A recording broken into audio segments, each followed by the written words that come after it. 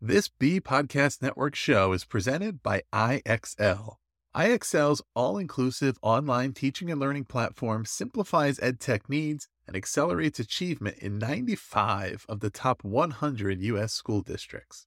IXL delivers personalized learning across a comprehensive pre-K-12 curriculum, including math, language arts, science, and social studies, and it helps you assess student performance through actionable real-time insights at every level of your school or district. This one solution performs work that typically requires dozens of different tools. Want to find out why so many leading districts trust IXL?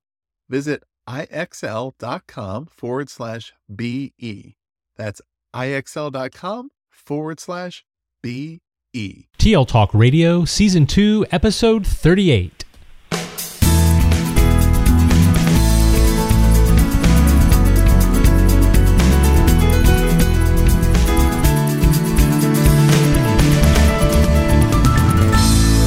Welcome to Season 2, Episode 38 of TL Talk Radio, a regular podcast with Lynn Fuini-Hetton and Randy Ziegenfuss, where our goal is to engage you in learning, motivate you to share your work, and inspire you to lead for the change we need in schools for the digital age. I'm Randy Ziegenfuss. And I'm Lynn Fuini-Hetton. Good afternoon, Randy. Hi, Lynn.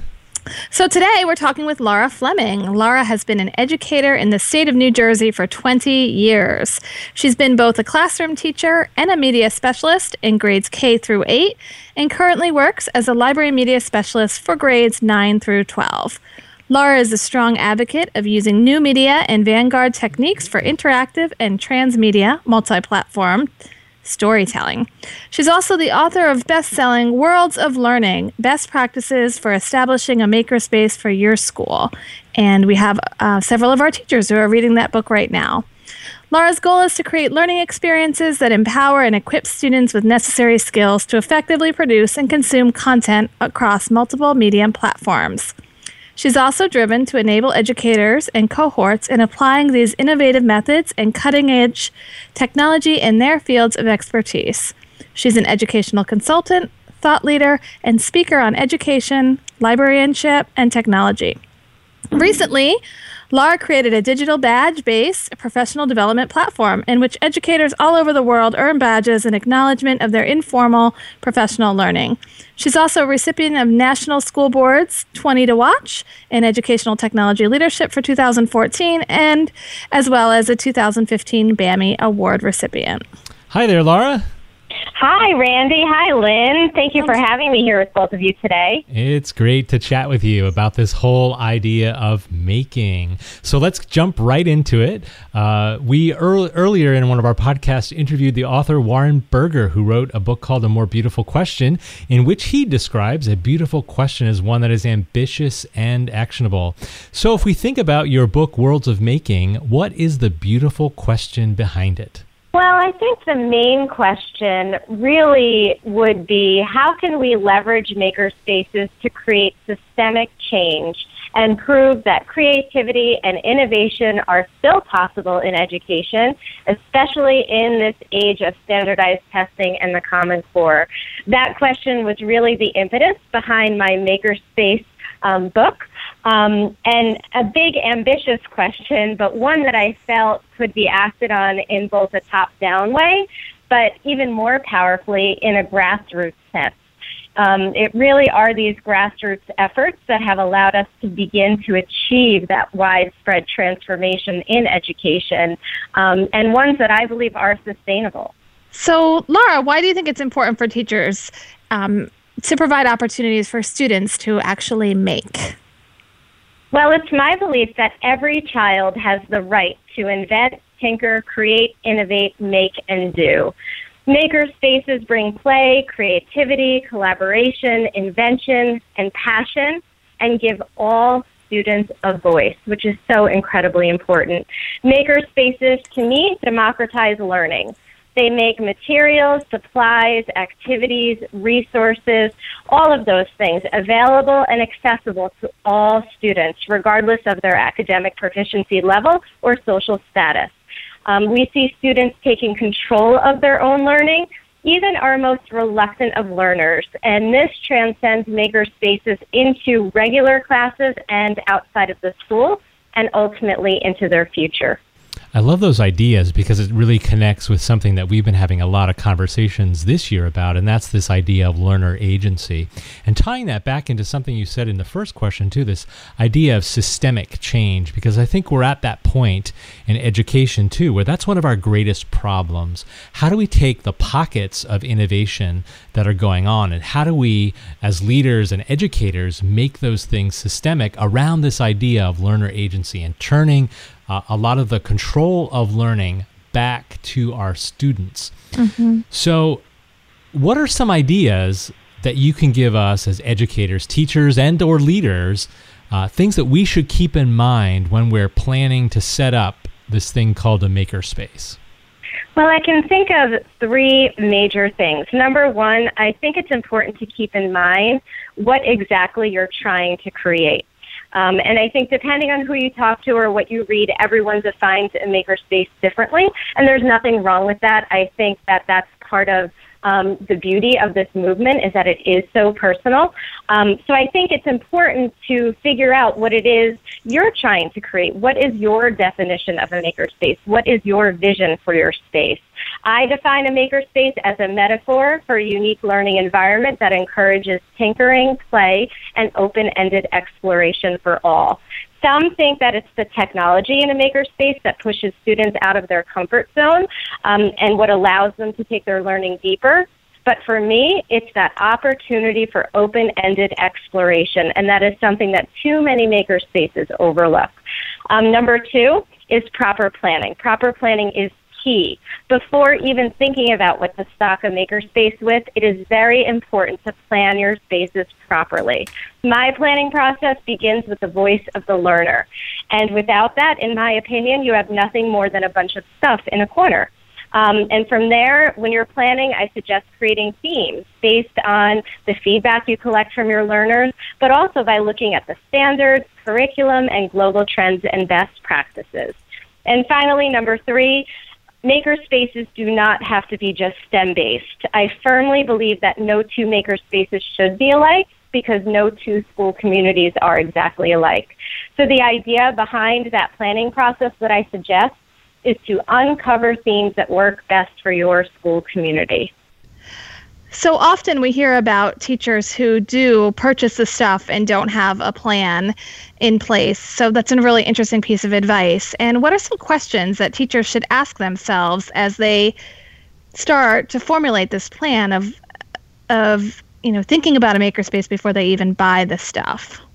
I firmly believe that before you can even think about buying anything, you need to have a vision for your space. And I actually suggest that schools craft a vision statement, and in that statement, you come up with an actionable strategy for this learning environment that you're looking to create. So for me, that is step one. Step two is to cycle through that planning process and really creating themes based on the things that you uncover during that planning process is the key to, I feel, a unique makerspace, an authentic makerspace, one that's relevant to your school community, and also one that is guaranteed to be sustainable into the future. So I think, in terms of questions, I think some of those questions naturally get answered along the way as you cycle through crafting that vision statement and through that planning process. I think the most important questions that need to be asked are questions for our learners.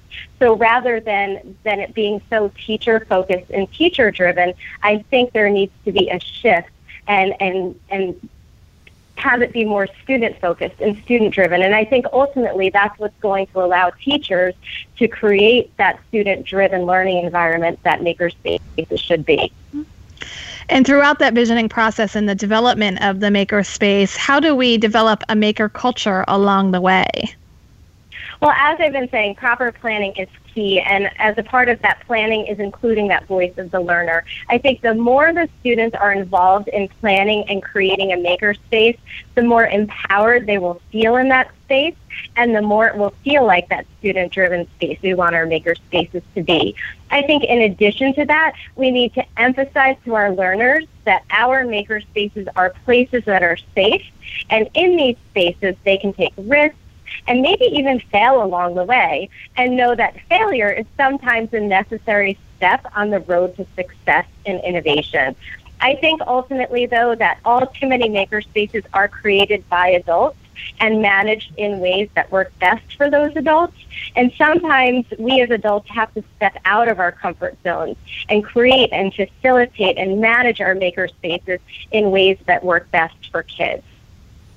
I love the two ideas that you've been talking about repeatedly here, and that's the idea of vision and the idea of student voice too. And those are things that really tie in very well with a lot of the conversations that we've been having, and this idea of looking at an innovation and sort of backing it up against our vision for learning in the classroom. And how does it advance, how does embracing that innovation advance us towards that vision? And I think that a lot of the times when we talk about innovations, whether they be makerspaces or something else, we don't really know what is that vision. Why are we doing this? What do we hope to achieve? How do we want things to look different? Mm-hmm. And then this idea of student voice too, and that, you know, we as educators have been so in control, and we want to keep that control, but we're in a world now where giving that control up and hearing the student voice and connecting to their passions and their needs, and it sounds like the makerspace is really a really good avenue into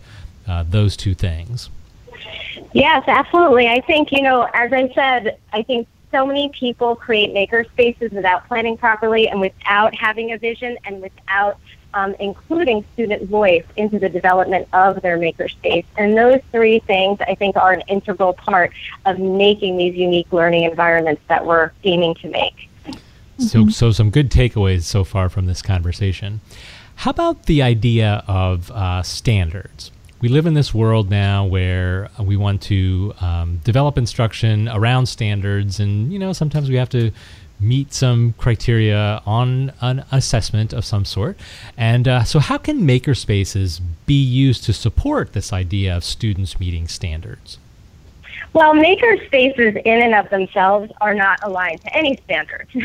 But as a part of my planning process, I recommend connecting some of your makerspace themes and activities to the standards. There's room for that as you plan your spaces. So I think those who follow that planning process make those connections naturally, and they support students in meeting the standards. I think it's more than possible to align makerspace practices to the standards, while at the same time providing a wide variety of creative and innovative pathways to learning and to building the skills outlined in the standards. In regards to assessment, there are ways to assess in a makerspace, but I tend to turn that word assessment over a bit in a makerspace. And rather than think of assessment in the traditional sense, I like to think of assessment in terms of finding ways for students to receive acknowledgement for the skills that they've gained in your space. So you're saying acknowledgement, and that's interesting. I'm thinking feedback. But that's an interesting way to approach it. So acknowledging what they have learned and what skills they have gained while working in that unique learning environment. Yes, absolutely. It's so important. And really, that idea comes out of the work that I've done with my own students. Right now, I'm in a high school. Our makerspace is here at New Milford High School. And my students, despite our makerspace being an informal learning environment, wanted some sort of recognition for the skills that they've gained, especially as they start to formulate their resumes and fill out their college applications. Our makerspace is not a class. It's not listed on their transcript anywhere. Yet my students have gained some amazing skills, and they wanted recognition for that, but not in the traditional sense. My students are adamant about our makerspace remaining an informal learning environment. So that is when we kind of played around with the idea of digital badging, which I think is what we're going to be talking about together next, and using digital badges to recognize the skills and achievements our students have gained in our makerspace. Yes, so tell us more about that. And in this case, you really do mean acknowledging and giving them some informal credit, so to speak, for what they have learned and done that in other courses might be acknowledged through a grade or credits on a transcript. Yeah, and there's many ways to provide that credential. We choose to use digital badging in our makerspace, but there's many other ways you could go about showcasing student achievements in a makerspace. And, I really believe, as I said earlier, that no two makerspaces should be alike because no two school communities are alike. And I think the same could be said for coming up with ways, developing ways to acknowledge the skills that students gain in a makerspace. We use digital badges, but there's many different forms of credentials that exist that might work better for one particular school. But we have had great success with digital badging. So tell us a little bit more about how the digital badging works for your students. How do they take that acknowledgement with them or embed it into their college applications or workplace resumes? The digital badges that we issue here in our makerspace are what are called open badges, and there's several things that differentiate a traditional digital badge from an open badge. An open badge has a story behind it. So if somebody clicks on a badge that somebody earns, it tells a story. So when did they earn the badge? What did they do to have to earn the badge? What standards is the badge aligned to, speaking of standards? Really, you can put any sort of metadata you want behind your digital badge. But the idea is to have it tell the story of a learner's learning. Once those badges are earned by our learners, they're their property. They take ownership over those badges. So they can choose to do with those badges what they want. They can do nothing with their badges if that's what they choose. They can embed them into websites or blogs. They can share them across social media. They can upload them to LinkedIn. They can embed them into resumes or include them as a part of portfolios in the college admissions process. It really is up to the earner how they want to use their digital badge. Mm-hmm. And what's been the biggest impact of digital badging with your makerspace? Oh, I think allowing my students who, I have to say that my makerspace regulars are our students who were the most disengaged in school. And they're proud of their achievements. They're proud of their accomplishments. So I think with every digital badge that they earn, they feel empowered. They're proud to showcase the things that they've done, and they're grateful to have the opportunity to be able to do so. And these badges have led to many significant things, such as students getting accepted to colleges and majoring in majors related to the things that they've done in our makerspace. Or for those who don't go the college route, many of our graduates have gotten jobs related to the skills that they've gained in our space. Mm-hmm. And I really attribute some of that to the digital badges, giving them the opportunity to tell their story of what they've done. So I've always been interested in the idea of digital badging and thinking about that through the professional development lens. One last question on digital badging before we move on to there. Which badge or which concept or competency do you think is one that many students have learned?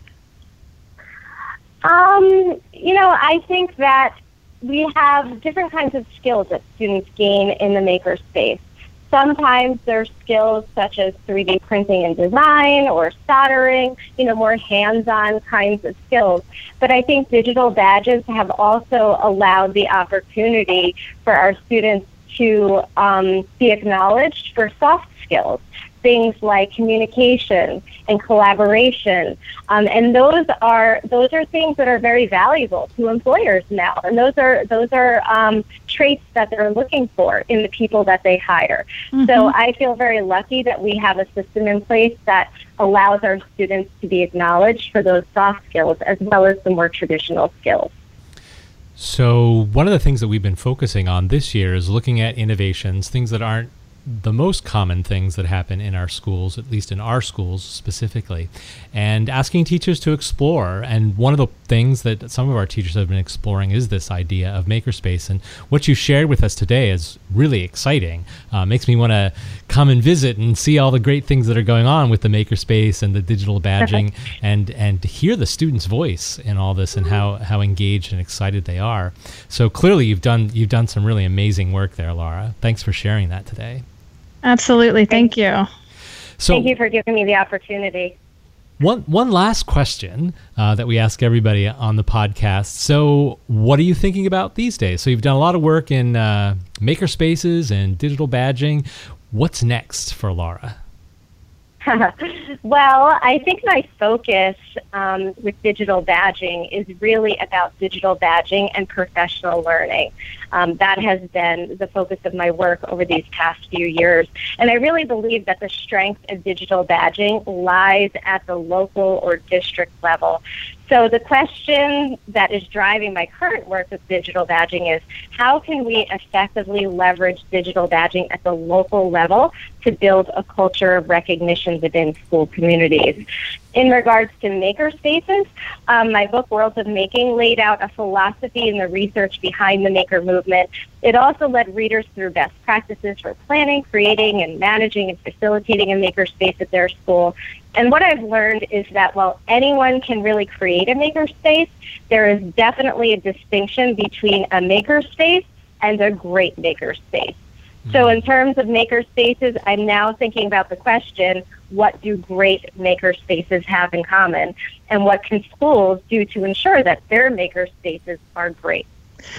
So an interesting idea, some sort of, guiding questions would be helpful. What do we see in students, and what are students working on, and how are they developing these skills? And we just recently put together a draft of a profile of a graduate, and many of those skills connect to what you were just talking about in terms of the soft skills that employers are looking at. So looking at the maker spaces that we have started and thinking about how do they address some of those skills? And if we were to badge, what badges would we be able to give? So that would be a great book, a great follow-up book with some guided questions and resources, and help people better understand the differences between putting the stuff out there and having that organic process and really being thoughtful about planning something and then evaluating and determining whether or not it's meeting your vision and your goals of your organization.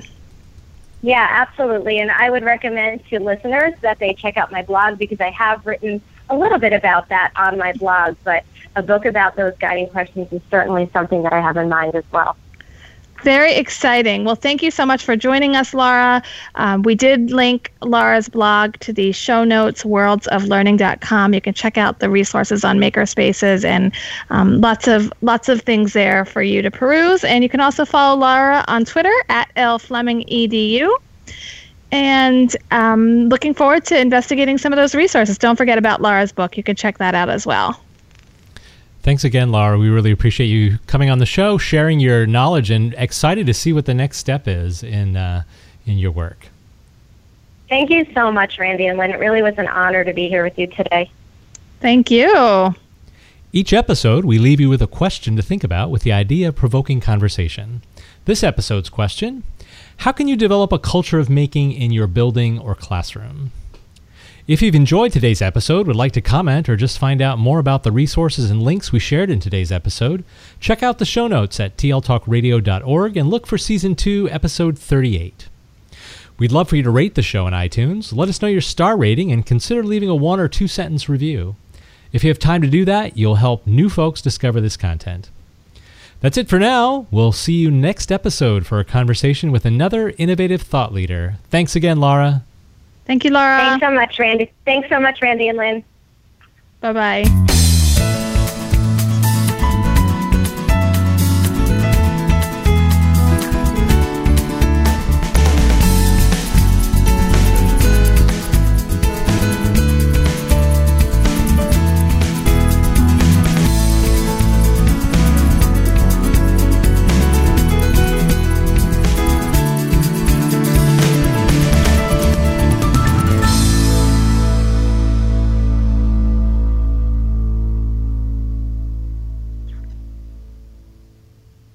Do you want to simplify your school's technology, save teachers time, and improve students' performance on state assessments?